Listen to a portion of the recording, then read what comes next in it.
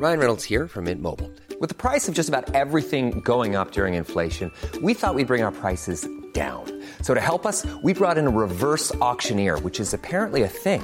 Mint Mobile Unlimited Premium Wireless. How to get 30, 30, bit to get 30, bit to get 20, 20, 20, bit to get 20, 20, bit to get 15, 15, 15, 15, just $15 a month? Sold! Give it a try at mintmobile.com/switch. $45 up front for 3 months plus taxes and fees. Promo rate for new customers for limited time. Unlimited more than 40 gigabytes per month. Slows full terms at mintmobile.com.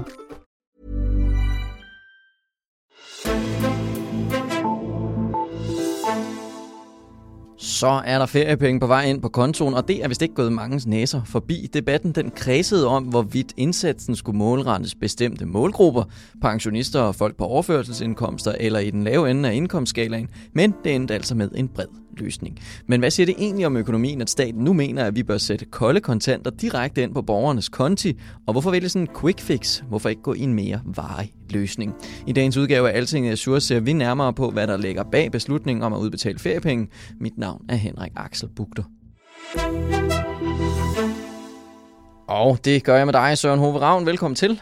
Mange tak. Altingets husøkonom og lektor på Økonomisk Institut på Københavns Universitet og klummeskribent i Altingets magasin. Så fik vi det hele med. Jeg har inviteret dig herind for at tage udgangspunkt i de her feriepenge, som vi nu får udbetalt 3 uger af på et tidspunkt. Og det er jo ikke noget, man sådan gør hver dag, sådan at udbetale penge til borgerne på den her måde. Er det et tegn på, at det står virkelig sløjt til i den danske økonomi, eller er det sådan, eller hvad er det et forsøg på at gøre? Ja, jeg tror svaret på det spørgsmål afhænger lidt af, hvem man spørger, måske så dels af hvilke brancher man spørger. Der er helt sikkert nogen, måske hotel- og restaurationsbranchen, vil nok sige, at det står ret slemt til, og måske andre, der ikke synes, det er så slemt igen. Og det afspejler lidt den her situation, vi er i, hvor mange økonomer ligesom, vi ved ikke præcis, hvordan det står til derude faktisk, fordi der er nogle indikationer, som tyder på, at det egentlig går relativt godt med hensyn til danskernes vilje og lyst og evne til at svinge dankortet. Mm-hmm. Altså de her løbende indikatorer, vi kan se af, hvordan det går med privatforbruget. I hvert fald i mange brancher, som sagt, der er helt sikkert nogen, hvor billedet er ganske anderledes. Men det skal jo så ses i lyset af, at økonomien er på doping på den måde, at vi har de her hjælpepakker, der stadigvæk er i spil. Mest oplagt lønkompensationsordningen og den her kompensation af faste udgifter også. Ja. Og det store spørgsmål, som alle stiller sig selv, det er, hvad sker der, når de bliver trukket tilbage, og hvordan klarer økonomien sig så? Mm-hmm. Og det er selvfølgelig det lys, at den her udbetaling skal ses, at jamen, jeg tror, det er 240.000 af det sidste tal, jeg har hørt for hvor mange der er på lønkompensation, og et godt bud er nok, at når lønkompensationsordningen stopper, så bliver de ikke alle sammen kaldt tilbage i beskæftigelse. Der kommer helt sikkert til at være nogen, der går over i arbejdsløshed i stedet for. Mm-hmm. Og der prøver man så med feriepengene og med de andre ting, der er bestemt her, og sende signal til virksomhederne om, at jamen, altså, der vil også være efterspørgsel efter jeres varer, der vil også være nogle kunder i jeres butikker fremadrettet, og det prøver vi at holde hånden under her, så lad være med at fyre alle jeres medarbejdere. Ja, okay. Lad os holde fast i de hjælpepakker der, fordi hvis det netop er, at konsekvensen er, at der kan komme masse arbejdsløshed, hvorfor er det så vigtigt at få det udfaset nu? Ja, det er et godt spørgsmål. Og man kan sige, at det handler grundlæggende om, at vi har sat markedsøkonomien på pause med de her hjælpepakker. Ja. Og det kan man godt gøre i en kortvarig periode, men det er vigtigt, at det er midlertidigt, og det er kortvarigt, fordi det betyder grundlæggende, at vi sætter sådan almindelige principper ud af spil, og for eksempel holder liv i nogle virksomheder, som måske ville være gået ned alligevel. Der er sikkert nogle virksomheder, som ville være gået konkurs, selvom der ikke var kommet corona, men som nu nyder godt af de her hjælpepakker. Mm-hmm. Der er helt sikkert nogen, som vil gå konkurs, når engang hjælpepakkerne stopper, fordi de ikke måske er dygtige nok til at omstille sig til, hvordan verden ser ud efter corona. Og i det omfang, man giver penge til dem, så er det jo at kaste gode penge efter dårlige. Altså vi bruger skattekroner på at holde liv i nogle zombie-virksomheder, som vi nogle gange hører dem blive kaldt. Og så kan man også sige, at det betyder jo også, at det er svært for nye virksomheder at komme ind, fordi lige i øjeblikket, hvis man gerne vil starte en virksomhed, så skal man konkurrere med nogen, der får dækket alle deres udgifter af staten, og nye virksomheder vil jo typisk ikke være berettiget til de her kompensationsordninger. Så det er nogle ret ulige konkurrencevilkår. Mm-hmm. Og netop det her med, at dårlige virksomheder går ned, og nye gode virksomheder kommer ind, det er jo netop noget, der skaber velstand i en markedsøkonomi. Så den mekanisme skal vi gerne have i spil så hurtigt som muligt igen. Mm-hmm. Okay. Lad os holde os til det her feriepengetræk, der så blev der det hele så endte med. Der var en masse diskussion forinden om, hvorvidt de her penge så skulle målrettes bestemte grupper af befolkningen. Man talte om at målrette dem folk med lavere indkomst, eller studerende, eller folk på overførselsindkomst, eller sådan noget i den stil. Nu blev det så en mere bred aftale, som rammer mange mennesker. Hvad er der af forskellige argumenter for at vælge den ene og den anden måde? Ja, man kan sige, for det første er der sådan det rent politiske, at der selvfølgelig forskellige partier vil gerne tilgodese forskellige grupper, og man kan sige, nu kom de her feriepenge ud, og så var der nok man kunne nok godt forestille sig, det behøver man nok ikke at være den lange politiske kommentatoruddannelse, for at forudse, at hvis det var kommet uden den her udbetaling til folk på overførsler, så har der været noget kritik af, hvorfor skal de ikke tilgodeses. Ja. Altså dem, der ikke har feriepenge sparet op, som jo i sagens natur er dem, der har været i en eller anden form for arbejdsmarkedstilknytning og har sparet dem op til at begynde med.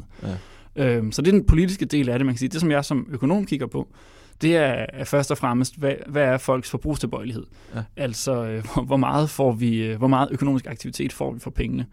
Og der er der sådan, jeg vil sige, generelt sådan som tommelfingerregel, så vil det typisk være sådan, at det er folk med lave likvidmidler, altså det vil sige få penge på dankortkontoen, helt lavpraktisk, som vil have den største tilbøjelighed til at gå ud og forbruge de her penge. Mm-hmm. Og dem finder vi typisk i den nederste del af indkomstfordelingen, blandt andet i nogle af de her overførselsmodtagere, som får en 1000-kroneseddel i hånden i stedet for feriepenge. Det er også vigtigt at sige, at vi faktisk også kan se på nogle nyere studier, at den her forbrugstilbøjelighed også er sådan relativt høj, når vi kigger faktisk langt ind i middelklassen, kan vi kalde det, altså husholdninger, som måske ikke er fattige i nogen meningsfyldt definition, men som måske alligevel ikke har specielt meget sådan månedligt beløb, når alle faste udgifter er betalt. De har også, tyder det på, en relativt høj forbrugstilbøjelighed. Mm-hmm, okay.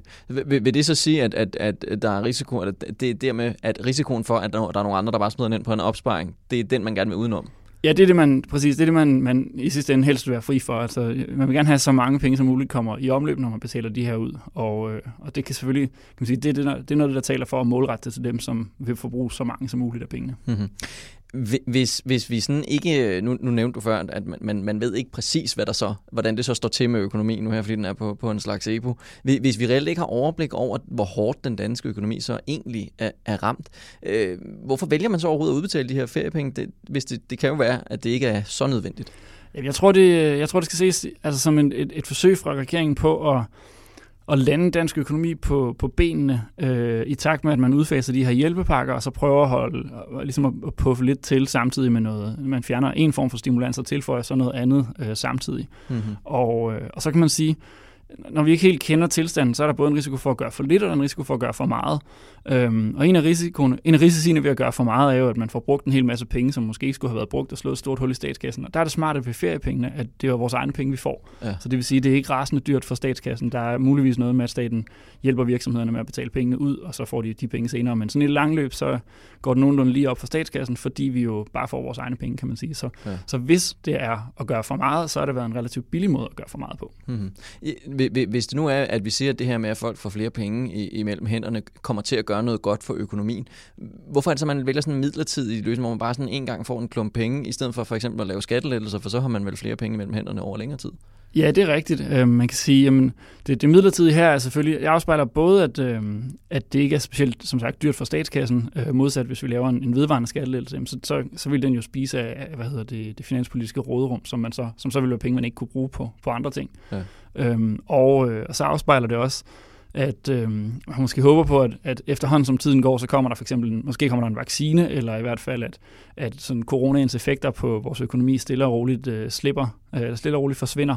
Mm-hmm. Så det er nu og her, at man har brug for lidt stimulans, og så måske, når vi kommer om, næste år, lad os sige, så er økonomien måske, så er alle brancher måske tilbage i noget, der minder mere om en normal tilstand, eller måske lidt optimistisk, men i hvert fald stille og roligt, vi nærmer os en normal tilstand. Mm-hmm.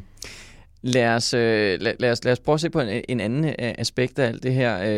Det handler om at bruge flere penge, og så derfor så vil jeg også gerne spørge dig omkring nogle af de forskellige udmeldinger, der har været fra regeringens side undervejs. Først, så måtte man godt holde et bryllup, så skulle det stoppe inden kl. 24, så trak man beslutningen i Landdrag om, hvorvidt man måtte køre studenterkørsel, og så måtte turister ikke bo i København, nu må de så gerne alligevel. En ting, det er jo sådan det sundhedsfaglige aspekt i alt det her, men hvis vi nu prøver at tage økonomiske briller på, hvad har de her skiftende eller langsomme udmeldinger, eller hvad vi nu skal kalde dem, haft af betydning der? Ja, man kan sige, det er uhensigtsmæssigt at have den her form for usikkerhed omkring den politik, man står overfor. Jeg er godt klar over, at det her er usikre tider, og man kan ikke bare fjerne al usikkerhed for virksomhedsejere. Sådan er det. Men de her lidt sådan svingende meldinger og sådan lidt stop-go, så må man noget, så må man det ikke alligevel, og hvor det er meget sådan mikroregulering. Det er i hvert fald noget, der måske bidrager til den her usikkerhed frem for at begrænse den, når man står som for eksempel som hotelejer eller restauratør eller hvem ellers der leverer, lad os bare sige, leverer vogne til studenterkørsel, eller produkter til bryllupper, og hvad man nu ellers skal bruge der. Man har en større usikkerhed, og det er måske svært at følge, hvad er kriteriet. En ting er, at jeg ikke kan åbne min butik, men hvad er det for nogle kriterier, der skal til, før jeg kan åbne min butik? Hvornår bliver det min tur? Det er måske gået en lille smule fløjten mellem alle de her meget sådan specifikke meldinger, hvor det kan være lidt svært at se, hvad er det overordnede princip, som man styrer efter, når noget måske og andet ikke måske. Sådan har det, der selvfølgelig altid være, man kan sige altid vil nogen sige, at det er mærkeligt, at man må en ting og ikke noget andet. Men tidligere var det måske tydeligere at sige, hvad er det for principper, der guider åbningen, hvor nu her er de principper måske lidt svære at få øje på. Det er svært at få øje på de åbenlyse sundhedspolitiske argumenter for det. Det bidrager til en usikkerhed, som er dårlig for virksomheden, som måske i stedet for at få at vide, jamen, så satser jeg på at kunne genåbne der og der, så bliver de måske mere bekymrede og siger, så vælger jeg måske at fyre nogle af mine medarbejdere nu, hvor kompensationsordningerne så bliver faset ud. Så det er den risiko, der i hvert fald er ved det. Mm-hmm. Okay. Søren Hove, her til sidst, så når de her hjælpepakker er udfaset, og vi ved, hvordan økonomien så har det, uden at staten ligesom er så indblandet, som den er nu, er der så stadig tiltag tilbage i kassen, som man kan sætte i værk, hvis der nu er behov for at sætte skub i økonomien igen? Ja, det vil helt klart være min vurdering. Nu har jeg ikke et sådan samlet tal. Jeg har ikke set det. Det kan godt være, at Finansministeriet ligger inde med det. Jeg er heller ikke sikker på, at de har det allerede. Men altså et samlet tal for, hvad har det kostet indtil nu? Og det var jo også noget, jeg glemte at sige før. En af grunden til, at man gerne vil have hjælpepakkerne ud, det er selvfølgelig, at de også er rasende dyre. Så det er selvfølgelig, men de skal selvfølgelig ikke løbe længere end højst nødvendigt. Det er en åbenlys årsag. Ja. Nej, men jeg vil sige, at der er stadigvæk mulighed for, at staten vil kunne åbne sin egen pengekasse. Som sagt, den her gang har man stimuleret primært ved at give os vores egne penge. Det kan være, at næste gang, hvis der er behov for det, så bliver det i stedet nogle af statens penge, der bliver sat i omløb i større omfang. Og det tror jeg sådan set stadigvæk, der er mulighed for. Vi kom ind i den her krise med rigtig, rigtig sunde offentlige finanser. Der er blevet brugt mange penge indtil nu. Men jeg tror ikke, vi er der, hvor finansministeren må til at sige, at nu er der ikke mulighed for mere. Det kan godt være, at der ikke viser sig at være behov for mere, eller man ikke ønsker at gøre det, men jeg tror, hvis man ønsker at gøre det, så vil der også være mulighed for at sparke yderligere til økonomien, lad os sige, efter sommerferien, hvis det er det, der viser sig at være behov for. Mm-hmm. Det får mig også til at tænke på, at i virkeligheden så betyder det vel også ret stor del for Danmark, hvornår resten af verden og Europa ligesom kommer op på fod igen, så vi kan få noget eksport-import. Ja, det kan vi absolut ikke komme udenom. Altså, Danmark er, som vi tit siger, økonomer, en lille åben økonomi, og det betyder, at vi eksporterer rigtig meget af vores produktion til andre lande. Og altså i det store billede, så er det klart, at regeringen kan hjælpe økonomien godt i gang med stimuluspakker, men vi er også nødt til på lidt længere sigt at få vores eksport i gang. Altså det vil sige, at vi skal krydse fingrene for, at nogle af vores handelspartnere også kommer ud af krisen forholdsvis hurtigt, at de begynder at købe vores varer igen, og på lidt længere sigt også, at vi begynder at kunne rejse frem og tilbage mellem hinandens lande, og på den måde kunne stimulere de andres økonomier. Der kommer folk her til at stimulere vores økonomi og sådan noget på den måde. Så helt klart ja, det er det, der i sidste ende kommer til at batte rigtig meget. Mm-hmm. Søren Hove Ravn, lektor på Københavns Universitet og klummeskribent i Altingets Magasin. Mange tak, fordi du kom forbi. Tak fordi jeg måtte.